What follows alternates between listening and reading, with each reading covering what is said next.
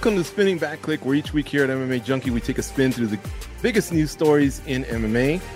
On today's episode, we'll take a look back at the biggest stories in 2023. Gorgeous George here on the con, and look at the distinguished panel we have for you today. We got Goes from MMA Junkie Radio. He's in Las Vegas. The Boston Shot Caller makes his glorious return to SBC. He's in Boston, duh.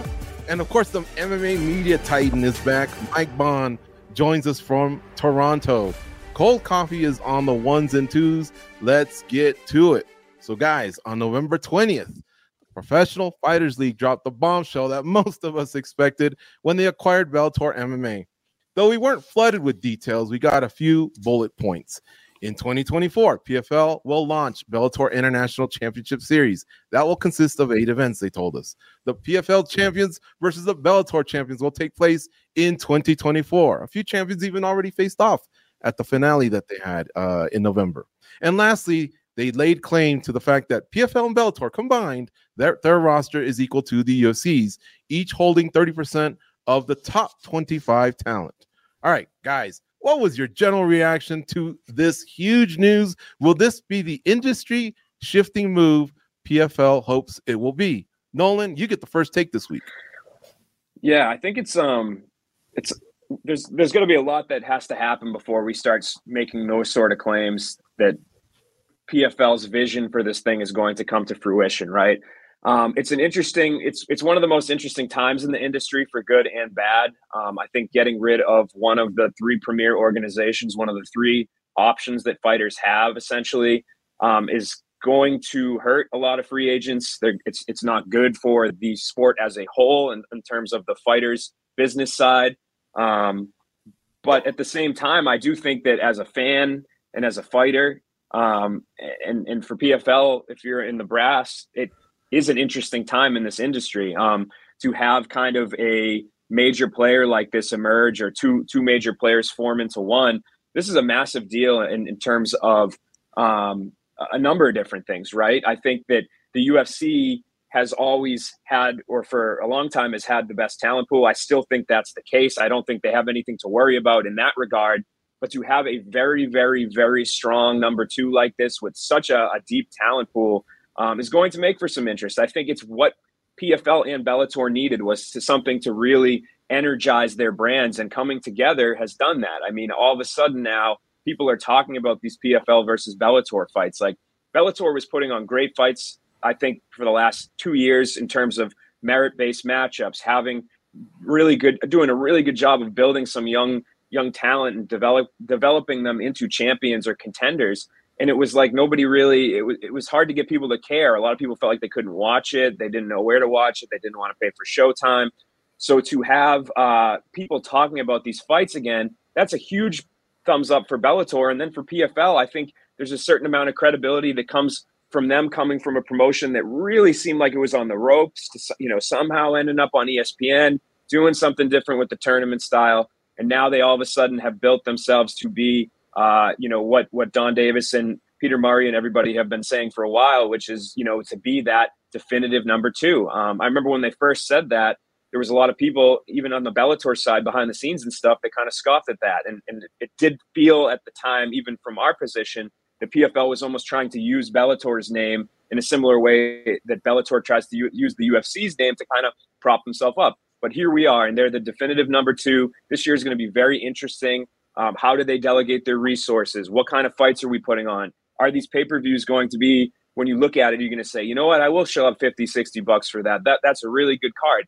That all has to remain to be seen. So there's a lot that needs to happen before we even start talking about them being in a competition with the UFC, a true neck and neck competition with the UFC in terms of their brands. I don't think it will ever happen, but it'll be interesting as a case study to see what happens when a strong number 2 like this comes together.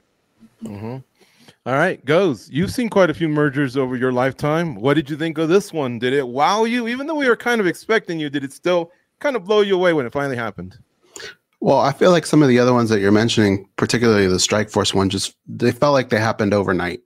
And with this one, it just went on for so long that I think we all kind of had an idea we were going in that direction. But at the end of the day, it's a huge step forward in the sense that you're solidifying your company as a proper number 2, right? if you're expecting Pride versus the UFC, where Pride had a way better roster in certain divisions, I don't think that's going to happen. I think we're pretty far from something like that. But where I do think they will have an effect is, like Nolan said, I think your C and B level fighters, they just have less options. That's going to be a little bit difficult on them. But your A level talent, I think that's where we're going to see a big mark, especially in the way that the UFC can leverage their negotiation tactics against these guys, because now they do have that other option, right? If you're a high level UFC athlete, you can go over to the PFL and possibly try and make that $1 million or get something, maybe not to the extent of what Francis Ngannou got, right? But how about just the ability, the flexibility of PFL and letting an athlete go box or let them do something else? I think there's something to be said in that. And I think that will probably change the way the UFC has to negotiate with some of these athletes. It won't be so much our way or the highway, because it's kind of proven that you can leave the UFC and do something else and make a good paycheck. So I think it'll have those types of effects. But overall, the product, I feel like maybe the decision to buy them and get that over with, that was the most important thing. And I'm not so sure they have all the answers that they want as far as what they're going to do moving forward, because there's so many options, so many fighters, seasons versus Grand Prix, all that stuff. Do you want to just do it all together?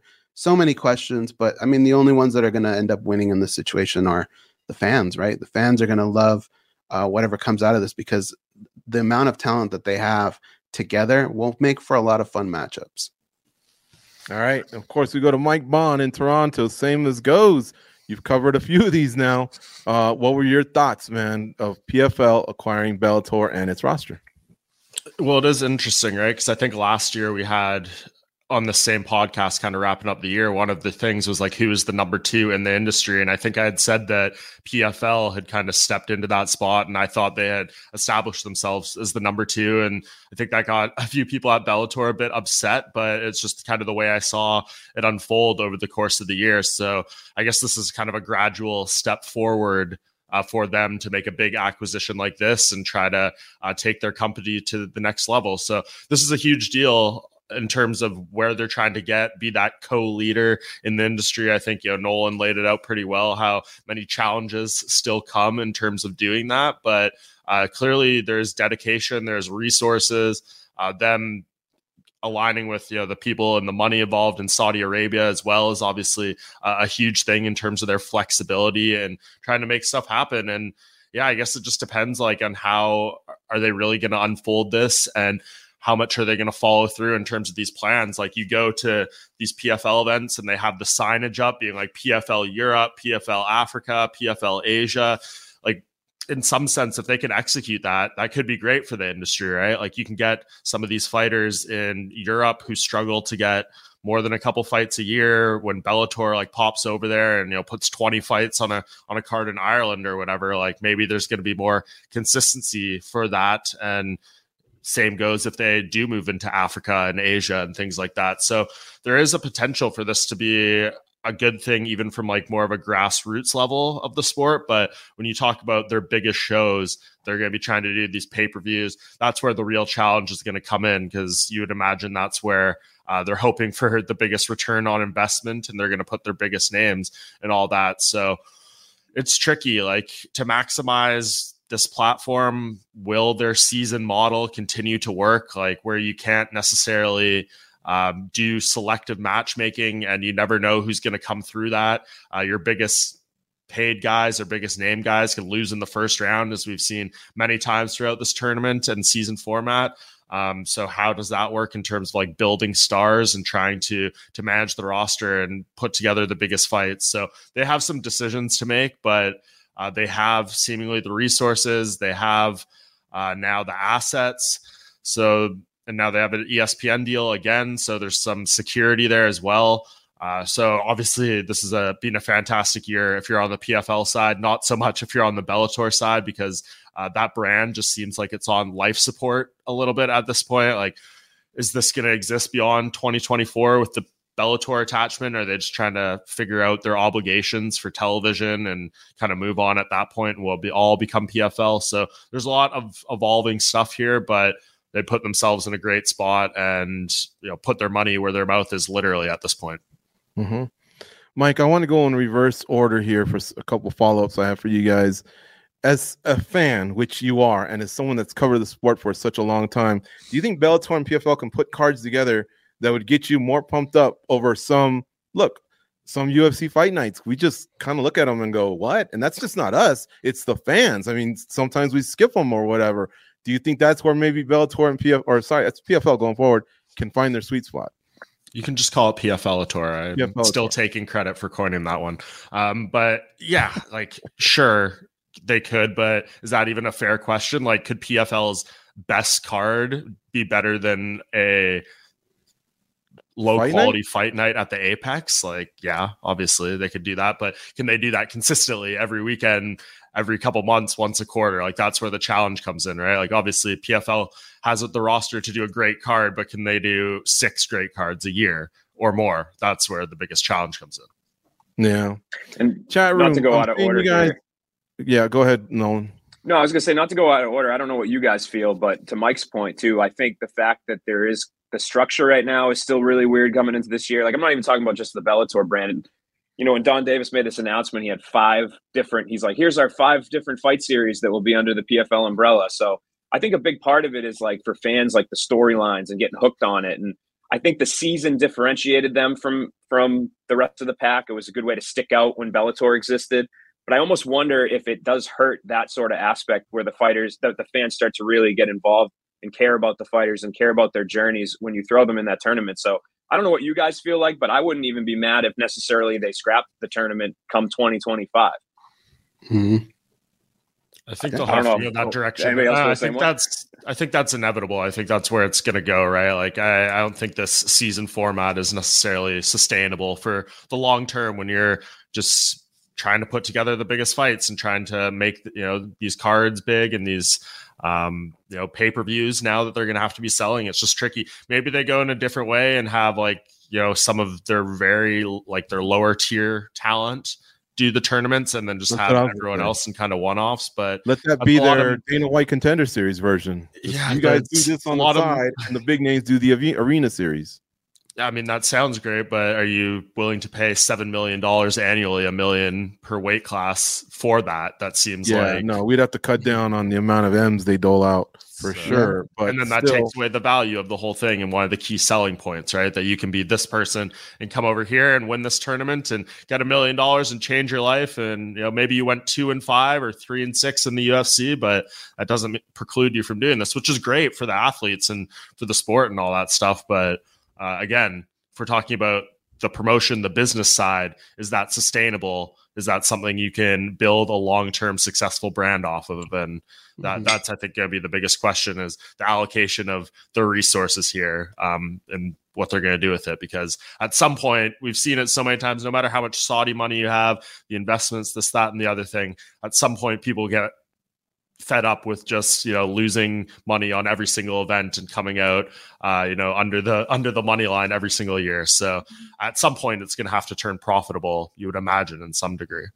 I'm curious to see, I think Mike might have brought it up, but the matchmaking and which direction they go with that. Because if you guys remember when the WEC came over, when those guys came over, for a long time, it felt like you had the WEC 155ers and the UFC 155ers, and it was a division. We interviewed a lot of them, and they felt like we still feel like we're representing the WEC. They didn't take us serious. And if you're going to do champion versus champion, well, then you're going to get a lot of answers there right away, right? But if Bellator comes in and mops the floor with PFL talent going forward, how are they going to match make that? Do they want to put favorable matchups towards some of the PFL guys to kind of get a little face back? I don't know. I think that's going to be kind of interesting going forward to see how they match make. Is that what you're most fired up about, Goes? Is those face-offs? They had a couple of them. They had Magomed Karamov versus Jason Jackson, and I believe they had Patricio Pitbull Frady versus Jesus Pinedo. Were you kind of already thinking that's going to be a good way to ignite these things? Ignite 2024.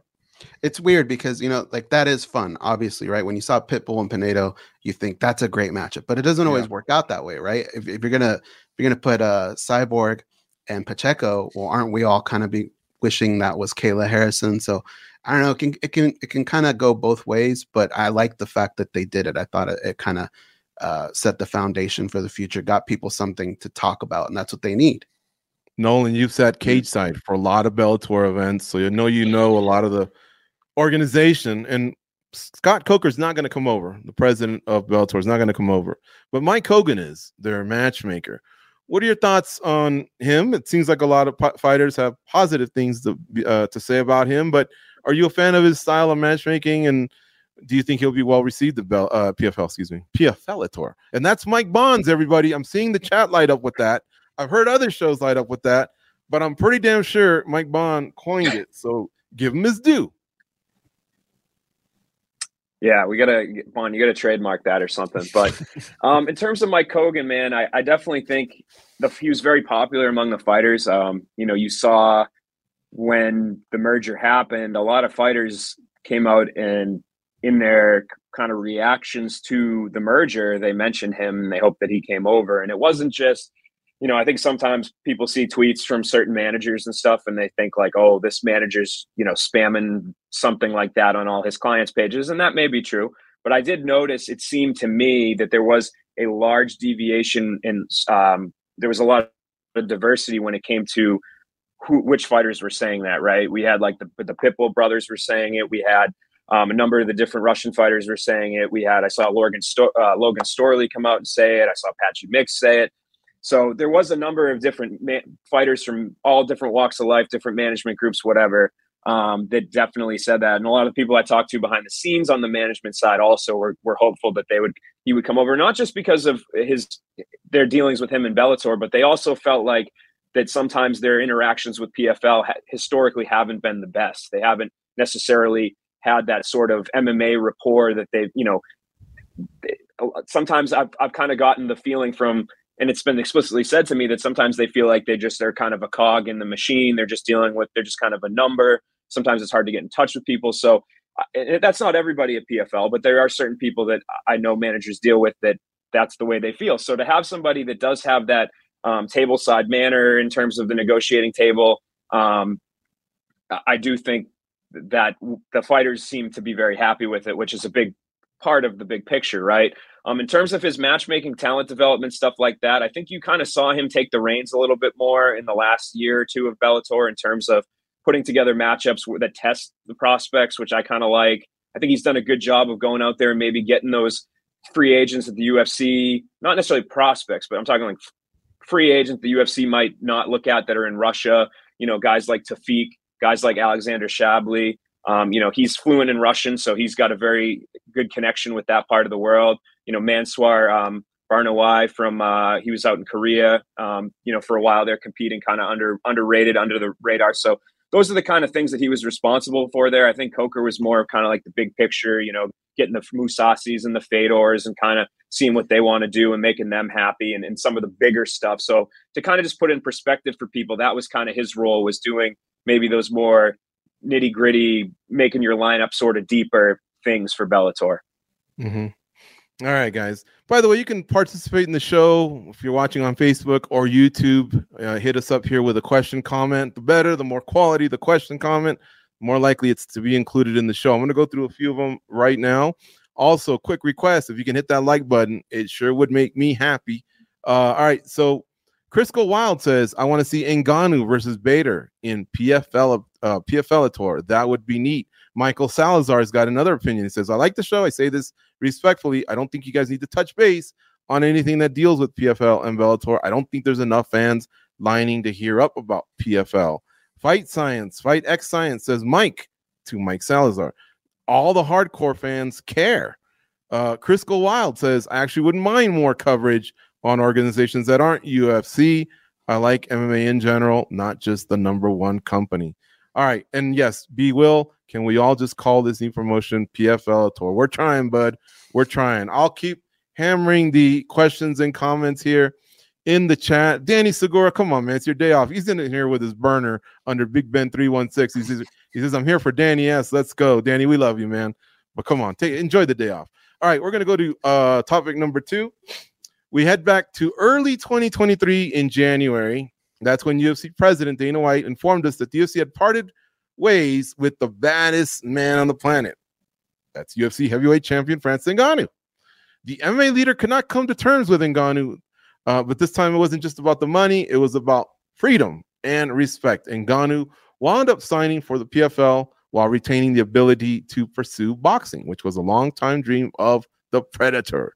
Though he didn't log any time, or sorry, I should say, so he hasn't logged any time in the smart cage, he sure as heck did in the boxing ring. His opponent, by the way, was none other than boxing heavyweight champion Tyson Fury. Everyone but Michael Salazar knows that one. Anyway, guys, the general reaction here. Who got the better end of this? Who won? The UFC or Ngannou? Goes? I think Francis Ngannou was the true winner, of course. If you look at the ways that he won, there's just so many different things that kind of fell into place for him. He did ask a lot of the UFC, and I think part of that negotiation process with him, I think maybe the UFC could have bent on some other things. I think he made some things outrageous in hopes that they would just do the other stuff. But Francis Ngannou, I mean, he was able to not only fight for himself, but fight for all fighters, right? His opponents to get money. He was able to go do the boxing side, which absolutely worked out for him, because early on you could say, all right, everything that they said when he signed, he's already a winner. But what if he goes over to boxing and he gets completely thumped, which a lot of people thought was going to happen. You're going up against a high-level boxer, one of the greatest to ever do it.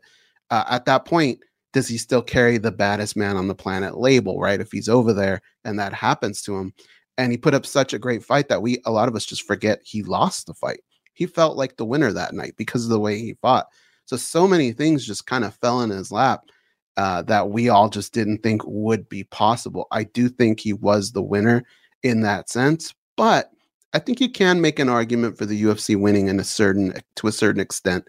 When you think about the foothold that they put, they put their foot on fighters' necks, and maybe they were able to kind of hold on to that, because if you give in to some of Francis Ngannou's demands, some of the things he wanted, that might work for Francis Ngannou, but guess what? The next guy's going to knock on the door and he's going to want the same thing. That's just happened repeatedly in the UFC. It's happened in our sport. And I don't blame fighters for wanting that. The first guy to not hold the belt and want pay-per-view points and all that, or the first guy to ask for a suite, all these little things, like, they just happen. Fighters talk. Goes from one guy to the next guy. And if you give in to Francis Ngannou on some of those things, the next guy is going to start to ask for the same stuff. You look at Conor McGregor and some of the things he's been able to get away with and the effect that he's had on the rest of the roster. So in a way, I think you could say the UFC maybe won a little bit in being able to still hold that command over their fighters. But at the end of the day, Francis Ngannou was a massive victory for him. Mm-hmm. All right. Well, Mike, you've seen the whole year play out. This was like a year-long thing here that happened. Him, parting ways, getting signed. I think a future opponent gets $2 million. Obviously, it was too late for the season, so he wasn't a participant. We know he's going to be a pay-per-view guy. And then he goes out to Saudi Arabia and has that awesome performance in the boxing ring. How about you, man? Do you feel the same way? A lot of people do. And Ngannou won, but what about from the UFC side? Did they win at all? Yeah, I think what Goes said there is pretty much like the only context if you want to spin an angle of the UFC somehow getting like a win. In this scenario, it's that they were able to maintain their status quo and not change the landscape and not give fighters a different type of leverage, yada yada. All those things Goes said. Those were good points there.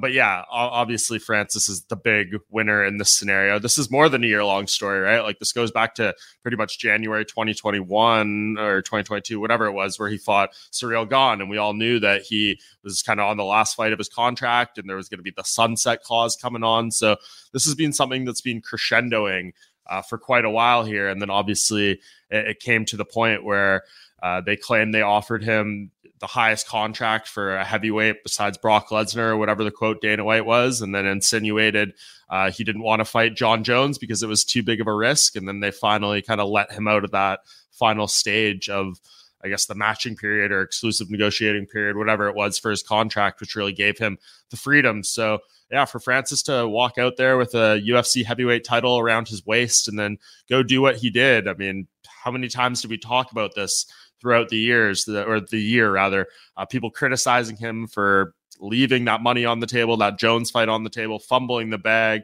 all these things that were kind of associated with him. And he basically proved everyone wrong in every sense. So yeah, this was a tremendous year for Francis Ngannou. I think he did show that empowerment for fighters can still exist. How many people can actually get there and replicate his circumstances? Probably not many. It was a very unique thing. And from the sounds of it, the UFC has kind of gone to take measures to prevent similar things from this happening in terms of adjusting the verbiage in their contracts and things like that. So yeah, we might not ever see anything like this again, the way Francis kind of played his cards here, because it doesn't seem like the same deck is going to exist for other people going forward. So yeah, big time stuff for him. And yeah, in terms of the performance, like what can you say? He went in there and chalked us all against Tyson Fury. And now it seems like something else as big is probably going to fall into his lap in 2024 in terms of maybe like a fight with, whether it's this mixed rules thing with Deontay Wilder, or maybe Anthony Joshua could be back on the table. That seemed to be the most appealing thing. So whatever it's going to be, he'll fight MMA at some point. It's going to be big stuff for him. And I think he's one of the few people outside the UFC that can actually herd an audience to come watch him. Mm-hmm. All right, Nolan, how about you, man? Who do you feel got the better end of the deal with, Ngannou and the UFC parting ways?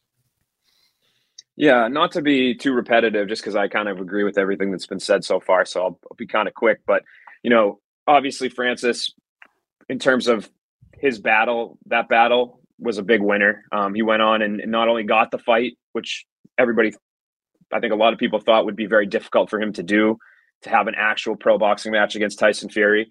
That ends up happening. And not only that, but he goes out there and performs so well. A lot of people thought he won. So I think that was literally probably the best case scenario for him across the board. Just unreal playing of cards that ended up materializing in something great.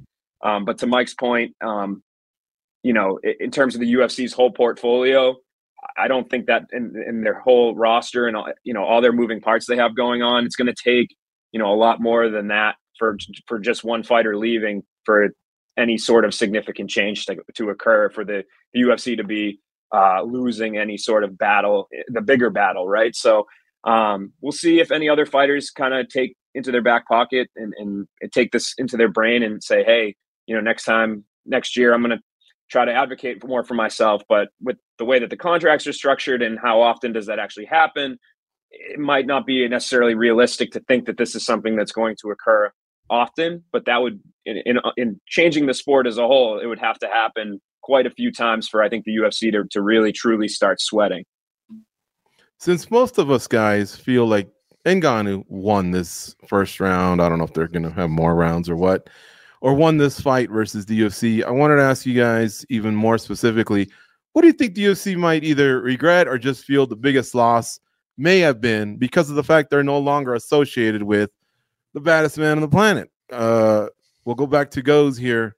Goes, any thoughts here on any regrets or just seeing the way it played out on what could have been? Well, yeah, I mean, the John Jones fight would have been massive, right? And we always talk about, I'm here in Las Vegas, Georgia, usually here in Las Vegas, but that big old stadium, Allegiant Stadium, when you see all these big acts that come there, I imagine the UFC at some point wants to be part of that, right? And there's only a few fighters that could maybe carry something to happen there. And I would imagine Francis Ngannou and John Jones would be two of those. Yeah. I think that would have been a lot of fun, the matchup itself, whether it happened at the stadium or not. It going away, I think, really stings the UFC. Mm-hmm. Mike, can you think of anything else where the UFC is like, damn, we blew it? Even though they might not be, they're not going to be public about that. They're not public about their L's. They got to be feeling something here. We're all not stupid.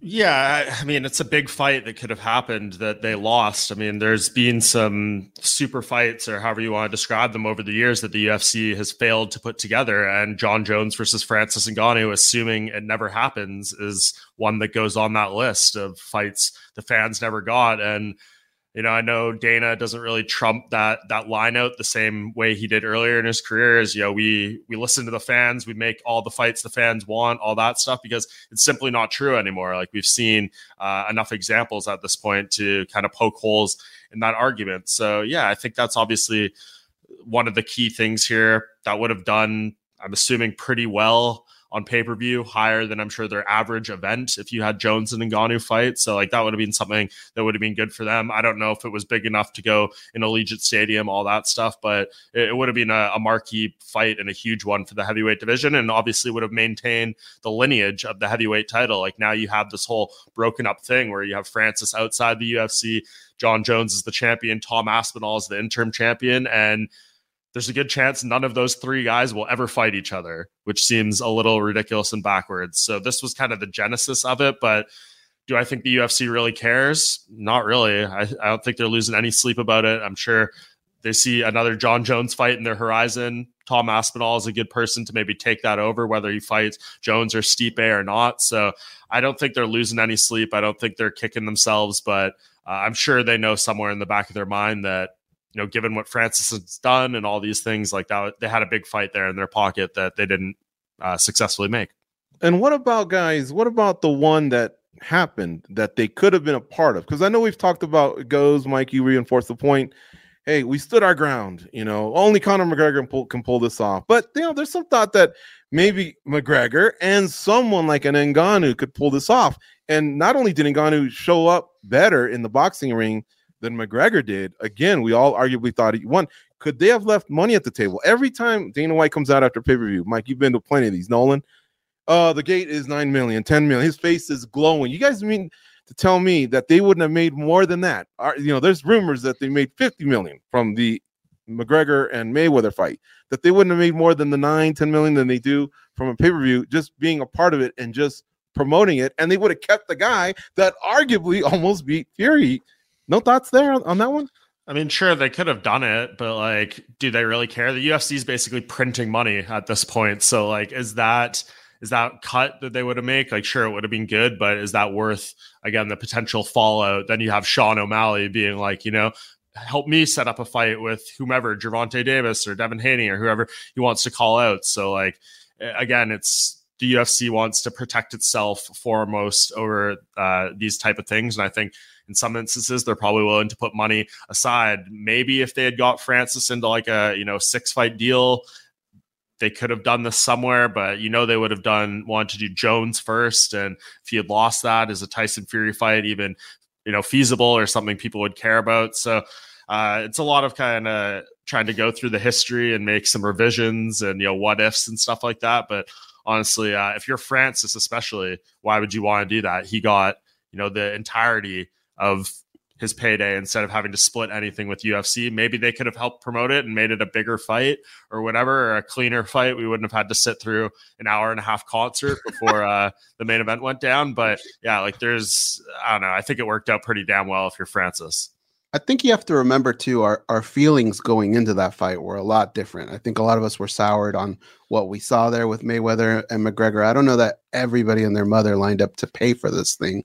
I think a lot of us heard from other people, hey, this was actually a good fight. But going in, I don't know that there were that many people excited. Yeah, I mean, we all thought he was going to get destroyed. That was the well, fair point, but there is the one punch power. Fair point, but there is the one punch power that heavyweights do occupy. Not that say that McGregor doesn't, but he was literally fighting the best defensive boxer of all time with zero experience. Not that Ngannou's got a ton, but at least he came through boxing before he became an MMA guy. But you know, go ahead. I was going to say, think about what he set up just in that one fight, because how many people want to see them fight again, right? And he could lose that one, but I think he's done so well that maybe even that Deontay Wilder fight, right, could be on the table. Anthony Joshua, like those paydays are absolutely massive, and they're only going to get bigger because of that performance. So Francis Ngannou has really laid the table nice for him here in the upcoming years.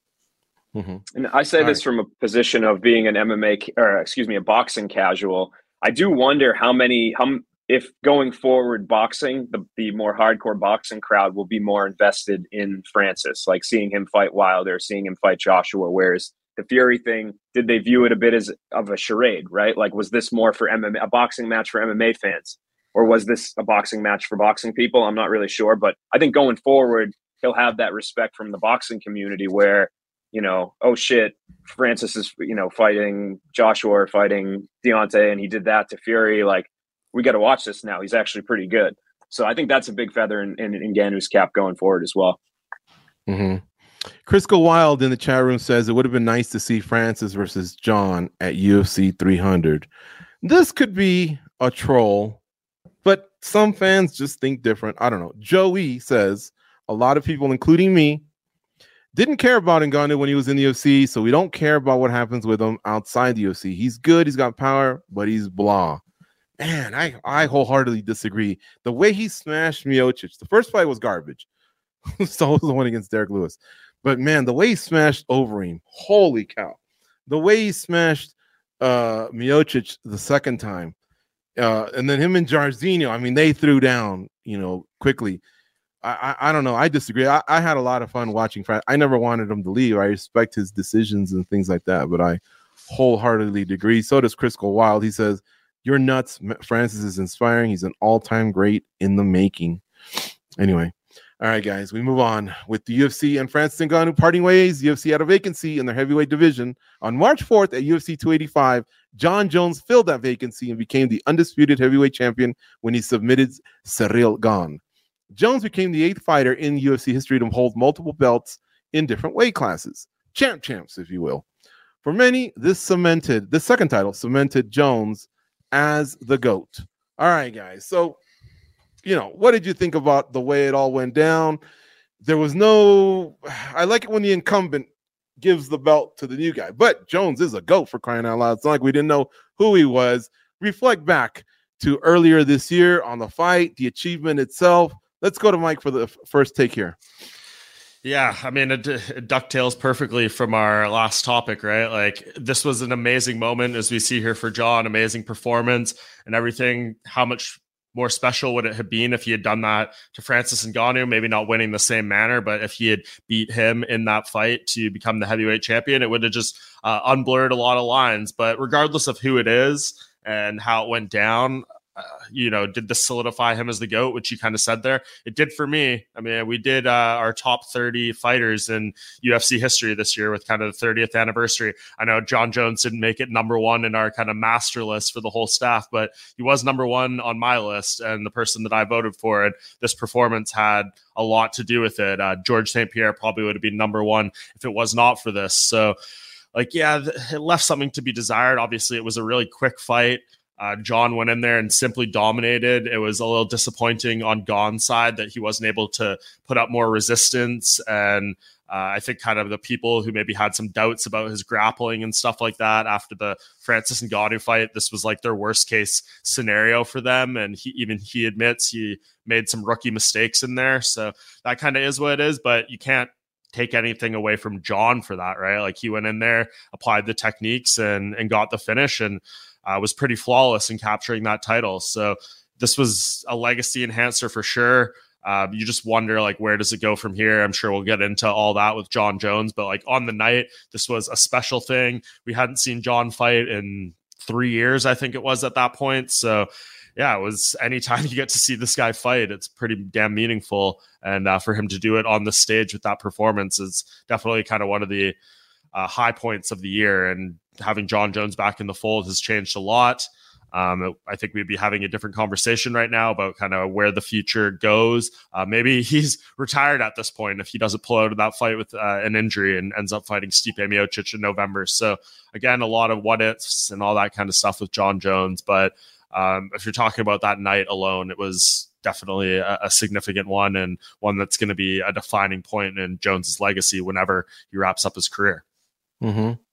Nolan, let's go back to March 4th, UFC 285. What were your thoughts, man? It all went down so quickly. Pretty historical, maybe almost too quick.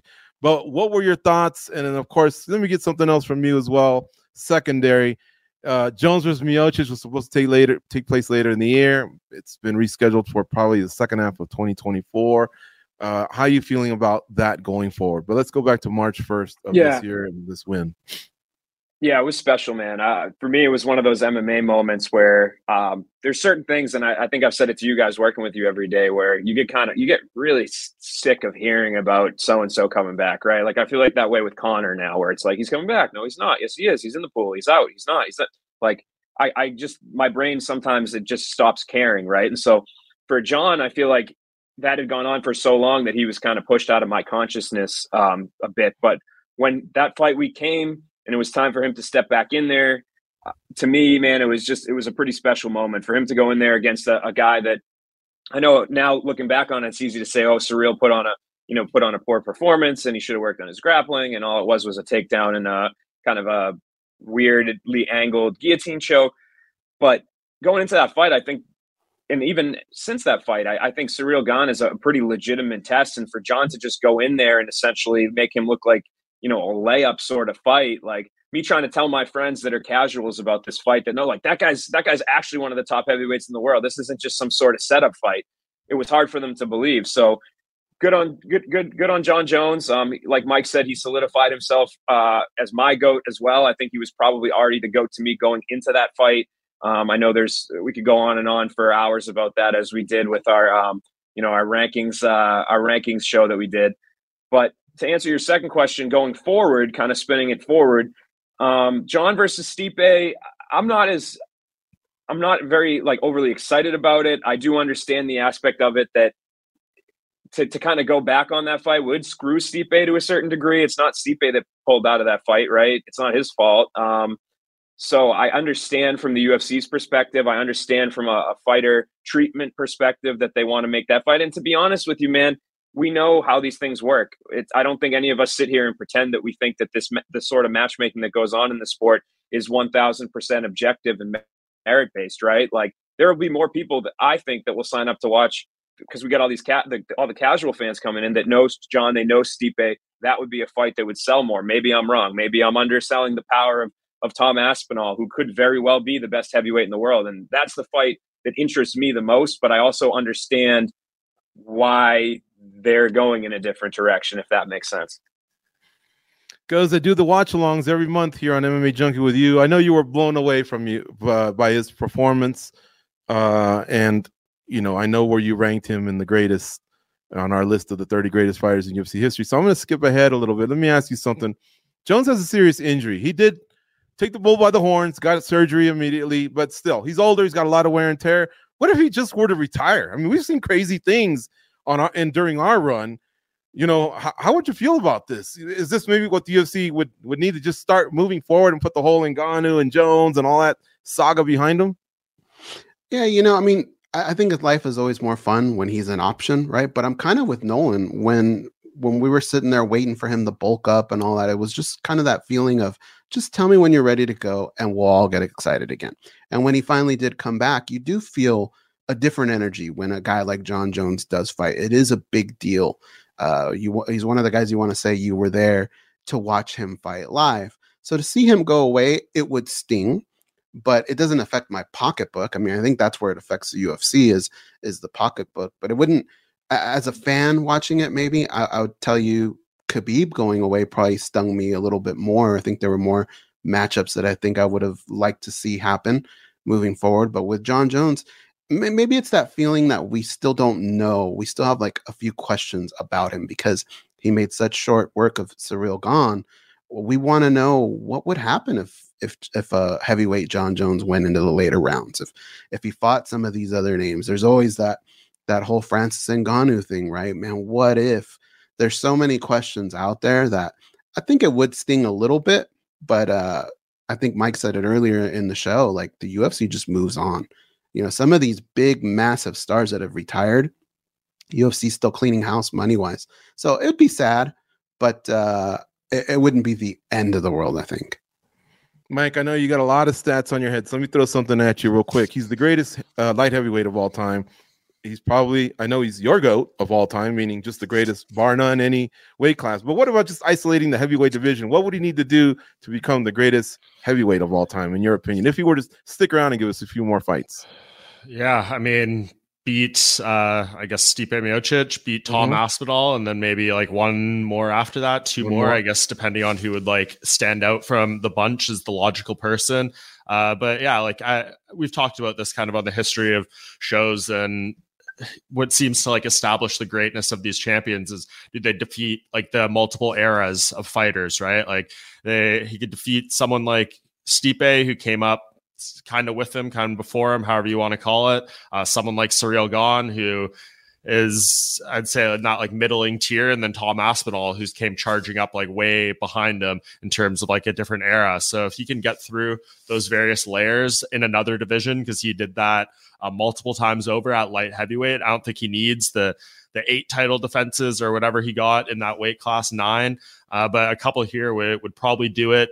It's hard to compare. Like the Stipe thing is more just for the resume as opposed to like the quality of the win at this point, just given where he's at age-wise and record-wise and all that stuff and layoff-wise. But that would be good if you're kind of just looking at the whole resume. And I think he knows that and how you assess that. And I think he knows how people in MMA just maybe sometimes look at it on paper and assess that way. But yeah, a couple wins, I think, does it. 2 title defenses, maybe 3. If he can break that record, that would obviously be huge for him as well. But I'm hard-pressed to think we might get 4 more John Jones fights. The record is 4 by Stipe Miocic. And then, of course, you got the wild card that's Fedor Emelianenko for some hardcores. But yeah, if he beats Miocic along the way, he may not need to reach 4. So that would be the trade-off there. But, man, I'd love to see it. Hopefully he gets healthy and we see something in 2024 from John Bones Jones, something with Aspinall, something with Miocic, just anything, man. This heavyweight division, holy cow, it's been frustrating the last few years. But we move on. The UFC and USADA announced their not-so-amicable divorce this year. Effective, like a few days from now. I'm not really one to watch. After 8 years, the UFC decided to go in another direction, and now their athletes will be tested by Drug-Free Sport International. According to USADA CEO Travis Tigert, the partnership had become untenable. That's what he said. UFC executive Hunter Campbell stated that USADA's handling of Conor McGregor's return to the testing pool as disgusting. Guys, what do you think of this whole ugly mess, the way it ended? Do you side with the UFC or USADA? Nolan? It was definitely interesting to see it play out. I don't know if I can really take a side, but I will say I think that USADA came across to me as a bit surprisingly unprofessional, given like their standing in this whole, the way that this system's set up, right? For the UFC side, I mean, we've seen Dana White, we've seen, you know, the promotion itself kind of at times be a bit unprofessional, but I think that comes with the territory of a promoter is going to say things that promote fights. There's certain bodies that are involved in the system that are supposed to stay as kind of the mediators of right and wrong. And so for me, if USADA was supposed to be regulating the UFC, I felt like that statement they put out was surprisingly kind of like taking shots. And it would, to me, I get it to a certain degree. Maybe they felt like their integrity was being challenged behind the scenes. We don't necessarily know all the details of everything that was going on in the backroom discussions, but I did feel like there was a lot of conflated issues in that statement. It seemed like it mixed in Conor with the termination of their deal. Were those things related? It seemed like Tyson Tigart was a bit hesitant to explicitly say that in some of the interviews that I read with him.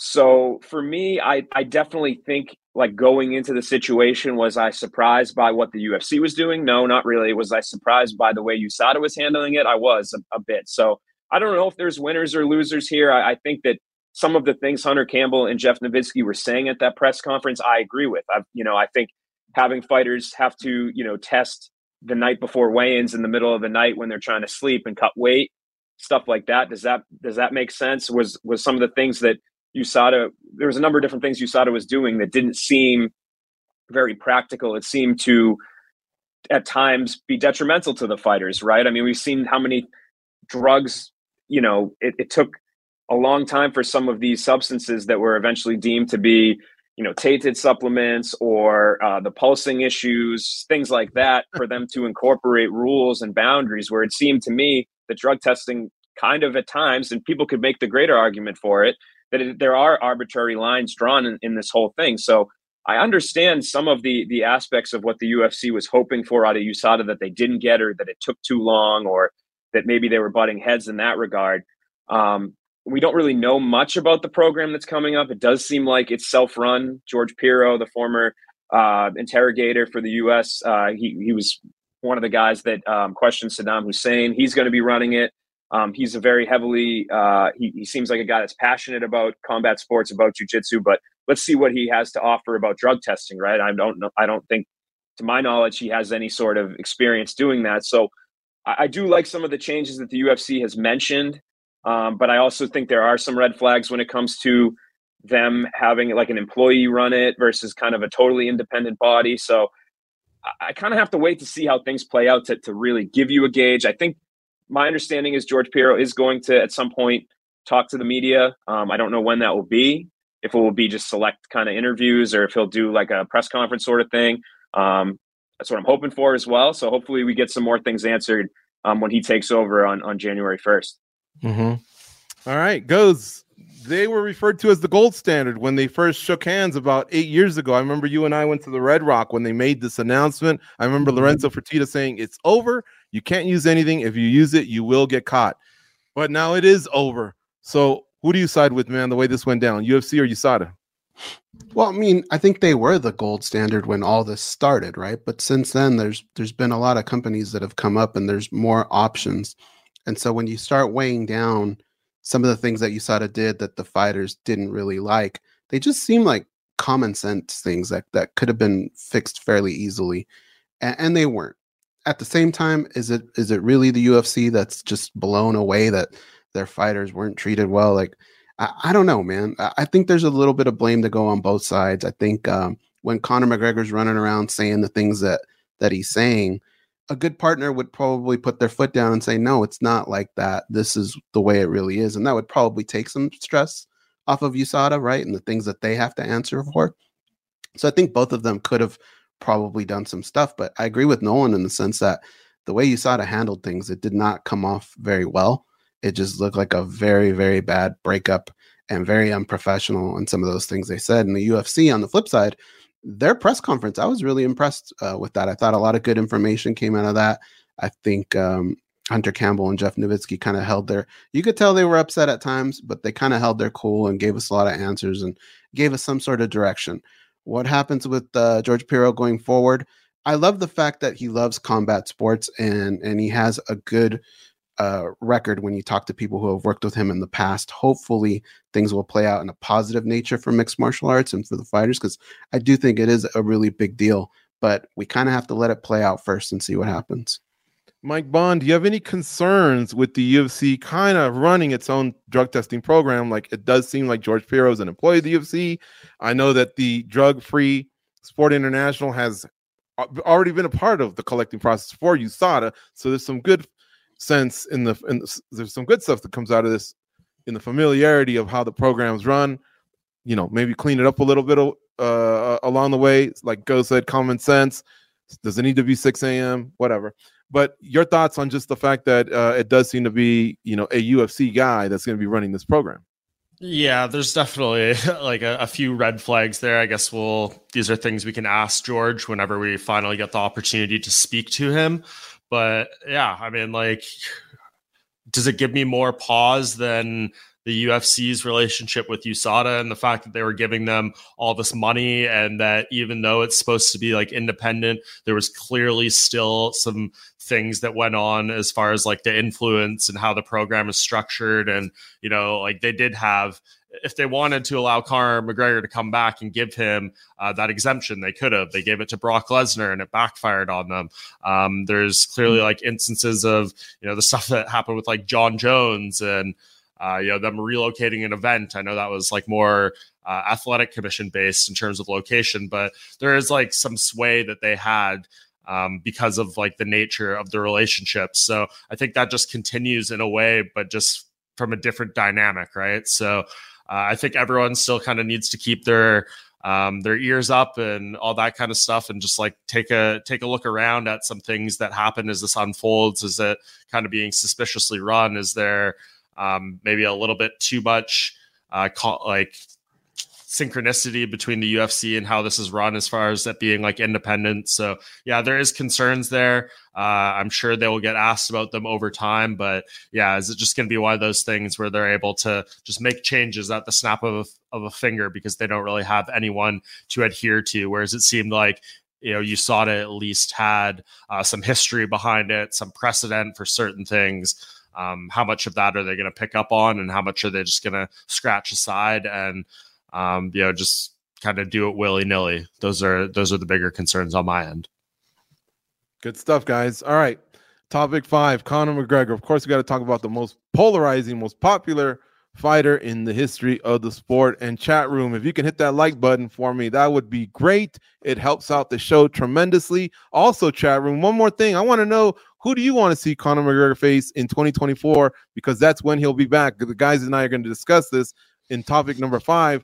The sport's biggest star, as mentioned earlier, well, he's back. That's right. He re-entered the USADA testing pool on October 8th. According to USADA, he must be in the testing pool 6 months and pass at least 2 tests before competing. That, however, would make him eligible to compete at UFC 300 on April 13th, 2024. And of course, McGregor's return will have a domino effect in that so many other fighters' careers could possibly be rerouted in 2 different weight classes, lightweight and welterweight. That's how big of a guy, of a star he is. So I want to know about his 2024, but let's go over some of the stuff that happened in 2023. Guys, you might have to help me out. Let me know if I missed any. He coached The Ultimate Fighter earlier this year. Those allegations from something that took place in Ibiza on a yacht in 2022, they came out in early 2023. He had an incident with a young lady in Miami. That was during the NBA playoffs, if I'm not mistaken. No, I'm not talking about the mascot he socked up. That was yet another one. Although I think he just went a bit too far. The guy doesn't know his own strength. He's like Bam Bam from the Flintstones, for crying out loud. But in May 2023, remember, he was going to enter the USADA pool then? I don't know. It kind of goes a lot against a lot of the things that involve the Notorious, because he had some quotes this year that just tripped me out at the Ngannou fight in Saudi Arabia. He says, "I want to fight. I'm being kept from making my living." This past weekend in Saudi Arabia, he was there for the next boxing event. He was saying, "My patience is wearing thin." But again, that USADA thing, holy cow, he needed to get back in the pool before he could fight. Now, going forward in 2024, what's to be expected? Goes, you're up first. Dude, if his patience is wearing thin, I can't imagine what our patience is like at this point. We've been waiting a very long time to see this guy come back, because when he comes back, I mean, he does kind of change the sport, but he has done a lot of things outside of the cage that he's constantly in the news. Some of it was bad, George, that you brought up, and some of it was kind of funny. When he got in the ring at BKFC, I thought that was pretty hilarious. Mike Perry, yeah. I mean, I think if you're the UFC and you see that, you're probably not too happy. If you're BKFC, you're probably flipping over chairs that you're so excited. But the shove on Michael Chandler, that basically made us all sit there for those weeks and watch The Ultimate Fighter, and kind of gave it a little bit of new life. But that story needs to be continued. It needs to finish. We need to see him fight Michael Chandler. And when he comes back, we'll have to see if he's the same guy. I mean, that injury was super nasty. Like, I don't know that he comes back the same guy after something like that. But what he definitely needs to do to carry on this Conor McGregor persona is he's got to win. There's no way around it. You have to win, because there are quite a few fighters out there that now have a little bit of scoreboard over him, and you can only talk so much without actually winning. Mm-hmm. All right, Mike, how about you, man? In 2024, what do you want to see out of McGregor? How does this unfold? Sounds like he wants to fight. Maybe we get 2 fights out of him, but it can't start till April, at least according to what USADA said. And I believe UFC officials have also said they'd like to continue those 6 months through the new regime, which will be Drug-Free Sport International. Yeah, as they should. That's clearly the right thing to do if you're going to start this kind of road back for him in terms of the testing. Like, ideally you'd finish it. And I mean, what was the whole point of this if you're not going to, right? Like the press conference that we just talked about in the last segment with Jeff Nowitzki and Hunter Campbell and stuff, they were pretty adamant there that they never actually considered giving him an exemption to come back earlier. Believe that if you may, or if you want, whatever. But yeah, like, this has obviously been a long road for him, and I'd like to see him see it out, but that puts in the timeline of him, fighting maybe at UFC 300, or will he, right? Like, he's clearly very frustrated. That's one thing that you can tell, and it seems genuine. Like, I don't know what was going on with him in Saudi Arabia this last weekend, but when I was over there for the Ngannou fight and he spoke to us on the red carpet, like, you could see the passion and like the desire to fight, and just everything felt very genuine in that moment, and him wanting to get back. And I think then he thought it was going to be April, and then now it might not be till July. And then who knows where it is after that, what they're going to end up doing here. But it seems like there is something going on as far as trying to book this Conor McGregor return. What that is exactly, I don't know. Nolan, I'm sure, will reference his interview with Adi Attar that he had at the World MMA Awards, where he kind of discussed the process that's been in the works. But yeah, I just don't know, I guess, what the delay is in confirming this thing. Maybe there's something going on with the drug test. Maybe they want to wait till this is completely wrapped up. I don't know, but it's clearly not going the way that Conor wants it to, and his frustration is boiling over. We could all say that this was very self-inflicted. He should have just gotten the pool earlier. What was he doing that maybe could have prevented that? Whether it's recovering from the injury, preparing his physique for the Roadhouse movie, which we know changed during that time he was filming. So like, there's a lot that's happened here, right? So, but I think I speak for most people when I say that we do want to see Conor McGregor come back, whether you want to see him lose or see him win. The sport is better off when he is competing, when he is active, all that stuff. Credit to him when you name all those things that just happened in 2023. Like, he's able, without fighting, to keep himself in the headlines pretty much on a weekly basis. And that's something that people used to praise like Floyd Mayweather for during his, later years, especially when maybe he wasn't quite as active. Like, he might not be out there doing these things, but he could still consistently get a headline on his name and feel like kind of the biggest thing in their corner of the sport. So yeah, I just think we're going to get more of this same stuff with Conor until he finally doesn't get a fight booked. Maybe there's a little bit in the back of my mind wondering if we're ever going to get that. But if I was a betting man, I guess I would say we do see Conor fight in 2024. It's just, when exactly is it going to be? The opponent, I don't know. You'd hope it's Michael Chandler, just because you'd feel so bad for the guy if you didn't get it. But Nate Diaz is out there teasing UFC 300. Maybe something makes sense. Adi told Nolan in their interview that he thinks the Dustin Poirier fight part 4 needs to happen. So Michael Chandler definitely isn't the only option, but I hope they do keep good faith with him if they do book a fight for Conor. You know, before we turn it over to Nolan, Mike, I will say sometimes I wonder, he's got the resources, the money. I wonder if he's ever self-tested and it's just been pulsing nanograms, picograms, or something that just made him uncomfortable along the way, because that delay just killed us. You know what I mean? But the chat room is saying Conor Chandler, according to Mika Reynolds, that's what he wants. No Show 21 says Conor Diaz, UFC 300. So a lot of you are participating with what I asked. Crisco Wild says, I'd rather see Conor versus Chandler. No Show. No, he says Nate Diaz, 100%. Let's see. Mika Reynolds, Diaz and Chandler, both potentially tough matchups. Maybe Diaz slightly better. And Mike, like you said, man, the Poirier matchup, if they did it again, who's going to turn that one down? Conor versus Gaethje would be cool. Lots of stuff here. Nolan, you did get a chance to talk with his manager, and of course you haven't weighed in on this topic, but what do you think, man, happens in 2024 with the Notorious? Yeah, I think he certainly fights again. I think it will probably be against Michael Chandler. Really, the only thing that could intercept that is what you mentioned just now, which would be Nate Diaz. I think, that's one everybody involved, right? Dana, Conor, Nate, managers, media, training partners, whatever, fans have always said needs to happen. So that will have to happen. Hopefully it's not, the geriatric trilogy that we saw between Chuck Liddell and Tito. Hopefully it's not 15 years from now that Oscar De La Hoya is promoting the trilogy fight. So if the UFC feels that this is the only opportunity to get that done, then maybe Michael Chandler will be pushed out. But I have a feeling, just with the way that things have been going, for him to be essentially voluntarily out like a year for no reason, Michael Chandler, it would be pretty screwed up to go back on that now. They must have some sort of understanding with him behind the scenes, unless he's just telling them he doesn't want to fight anybody else. He's going to wait for the chance. But I have a hard time believing that. So I believe we will see him fight in 2024. It will probably be after that April date. I would assume that the UFC's kind of said that multiple times now, that they're still going to do the 6 months. So again, will they go back on it? I don't necessarily get that feel. So I think we'll see him. Mike said, who knows when? Nobody knows. I still have that feeling that it will be Michael Chandler. It's got to be. I just think it's got to be. We've waited too long. He's in the pool, and a lot of money to be made. last question for you guys. We went a little long. Hopefully you guys can hit that like button, subscribe to the channel, because that's what we do here at MMA Junkie. We always over deliver. If he wins, guys, whoever he fights, if he wins, does he walk into a title shot? Goes?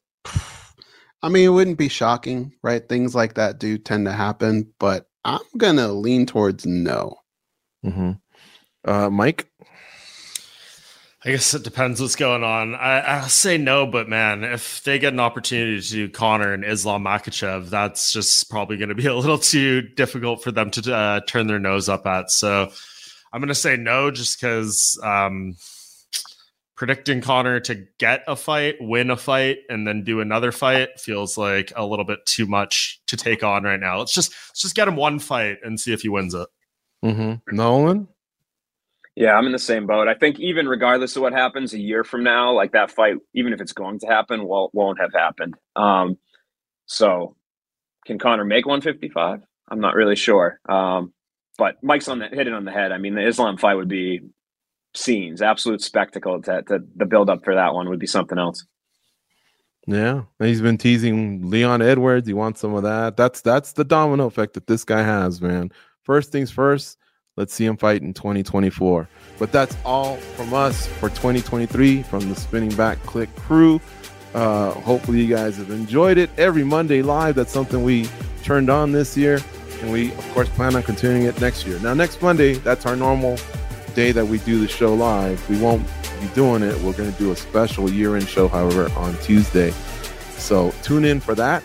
Always keep it locked on MMA Junkie throughout every day, so you can keep up with all the latest news in mixed martial arts. We thank you so much. Happy holidays to everyone. Go out and be a champion. We'll talk to you soon.